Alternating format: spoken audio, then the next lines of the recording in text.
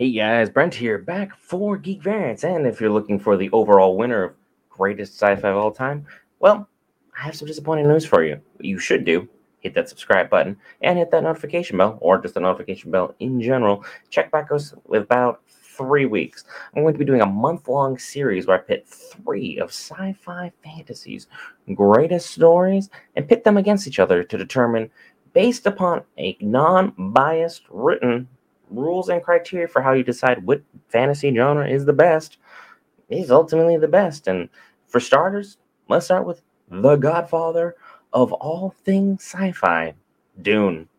I'll give you some information about Dune after the opening.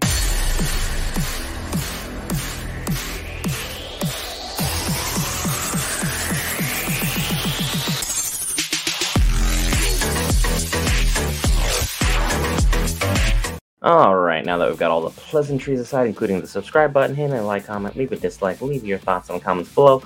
Look, let's talk about Dune. And Dune, because it's the godfather of all things sci-fi, came first. August 1965 was when this little novel came to life, and it first came to life because of one Frank Herbert, who was trying to pitch this idea to as many people as would possibly listen. Unfortunately, 23 magazines passed on it and ultimately got picked up by a car magazine at the time. And you know the guy that got him onto that magazine overall? He got fired for it because Dune did not sell well at all at first. What? And then ultimately after that guy was let go, all of a sudden, things started going really, really well sales-wise. But guess who still did not get his job back? The agent who sold Dune to the comic book magazine. And next thing you know, we have what we have. Dune became an overnight sensation back in the 1960s when this sort of word-of-mouth campaigning was all you truly had. And in 1966, it tied for a Hugo Award, which is one of the most prestigious honors you can win as far as novels are concerned. A lot of Dune is very, very political. Dune talked about a lot of things that a lot of shows at the time had no business talking about, or comics of that matter even wouldn't even dare to talk about. The inspiration for Dune was pitting ecological versus feudalism versus religion, which is 3 of the most diverse and hard to talk about topics anywhere, let alone try and talk about it online civilly. Good luck with that. But a large majority of his writings came from trips, and I'm not talking about traveling the world and going out and seeing and experimenting with things. I mean, he was experimenting on stuff, but that stuff caused him to have terrible, terrible trips. And these trips ended up becoming huge parts of his books. Spice was representative of spores from mushrooms. The buddings of spores was the equivalent of tripping balls.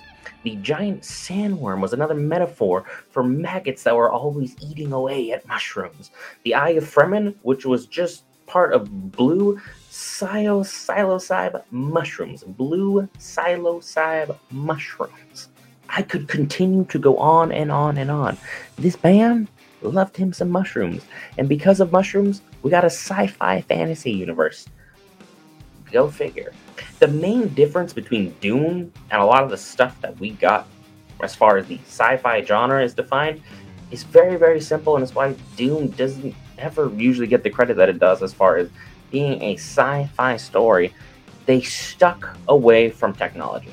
As where most shows that were of the fantasy genre, or most comics, or most books at the time were trying to delve into sci-fi, they went hardcore into futuristic tech and some groundbreaking discoveries that had great ideas that eventually, because of modern technology, have been implemented. Some of NASA's greatest scientific discoveries have been contributed to sci-fi-esque shows, showing them how to do it or giving them a general inspiration of just how to make this happen. Go figure.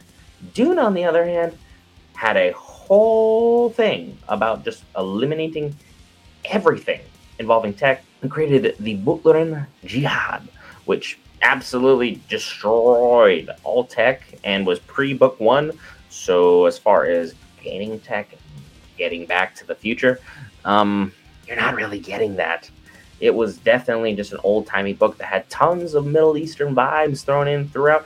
It had tons of Arabic inspiration that throughout had references to the Roman Empire, the Holy Roman Empire, and how religion ultimately, in Herbert's mind, destroyed that empire, and how many people believe that the religion destroyed that Holy Roman Empire. But, contributing opinions aside, we're not here to talk about that. And as far as gender roles were assigned for this, the book strongly presents life is largely unfair and that where you're born to truly matters. You don't hold your destiny in your hands unless you were born into a great family that had great opportunities. And Dune wanted to talk about the ecological battles that happen between the natural world and how feudalism and religion can ultimately destroy it, or religion can destroy feudalism, which would cause a giant ecological damage upon all of society. So at the time it was written, brilliant. It covered a lot of things that just weren't talked about. The story follows an atypical rise to power through slow pace, powerful progression, a genuine struggle to have the main character appear as a damaged but true hero who someone carefully would follow, not through blind loyalty, but because they had deserved the honor of becoming that main chosen one, as opposed to Luke being thrust into this grander role because he was the only one who had the Force. Ultimately, they gave it to the main character because he earned it. This book also talked a lot about religion, and it talked a lot about Zen, and they were prominent themes throughout. And he tried melding several different religions together in Herbert's mind. He believed that through this book, he would be able to tell people that religion will one day all just kind of melt together in one giant overarching religion for the entirety of the world, which, as we know today, is definitely not the case. But Herbert truly wanted all religions to come together and become one and find some semblance of peace, because large majorities of religions are based upon the fact that they have one hierarchy power who created everything, which, if you look across most major religions, that tends to be it. Just you change the name of who's up top. The book was very, very well received, critically acclaimed, and was probably one of the greatest, if not most influential books of all time, influencing the likes of George Lucas to create a space fantasy universe called Star Wars. So you're going to get some major points for that one. Unfortunately, people like J.R.R. Tolkien absolutely refused to write a review on this book because he disliked Dune with some intensity, largely due to the fact that Tolkien was raised in a religious household. So for him to praise something that backtracked against his own religion was definitely against himself and his character. As well as influencing Star Wars, Hayao Miyazaki's Nausicaa of the Valley of the Wind was influenced a lot by this, as well as another game that our very own geek, Henry Cavill, truly loves to play and says, that is my jam, Warhammer 40k. As far as Warhammer 40k goes, they also influenced another amazing game brought to you by Dune, Dune 2, which came out in 1992. I wasn't even alive yet, just for those of you that are aware. But its main thing, it established real-time strategy games for the West, and is considered one of the most influential games of all time. I think you're going to have to get some points for that.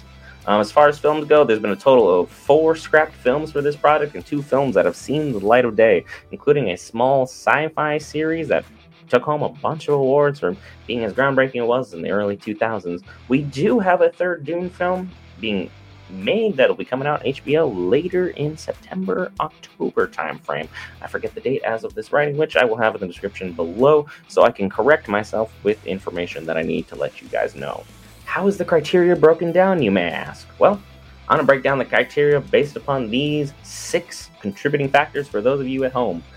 If you take first, you get 3 points. If you take second, you get 2 points. If I believe you are the least influential in this category, you get 1 point. You add all these points up together through these 6 categories to get your overarching high score and your true winner for the 3 sci-fi fantasies that I'll be pitting together.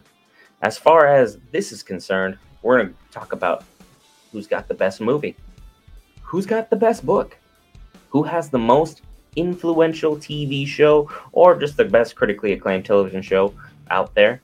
How far has your influence spanned past your own universe? What do the sales look like for your universe? Because at the end of the day, if you ain't selling anything, are you really all that powerful? And for 6, which game have you made or is attributed to your universe that gives you the highest level of credibility. These 6 factors, in my estimation and the estimation of my esteemed colleagues, will tell you who we truly believe is the greatest sci-fi universe creation ever. We Geek Variants believe that you will agree with our answers. If not, sound off in the comments below. Let me know things I got wrong, things I need to talk about, things I left out. Let me know. Be sure to hit that lovely red subscribe button. As for this entire next month, we'll have Battle of the Sci-Fi here at Geek Variants, along with tons of other amazing stuff. We've recently discovered how to make shorts, and we're making tons of shorts that we find educational as well as funny for you, the viewer. In the meantime, here's 2 videos for you to look at. I'll see you guys next week to talk about our next entrant in our sci-fi battle. Have a good one, folks.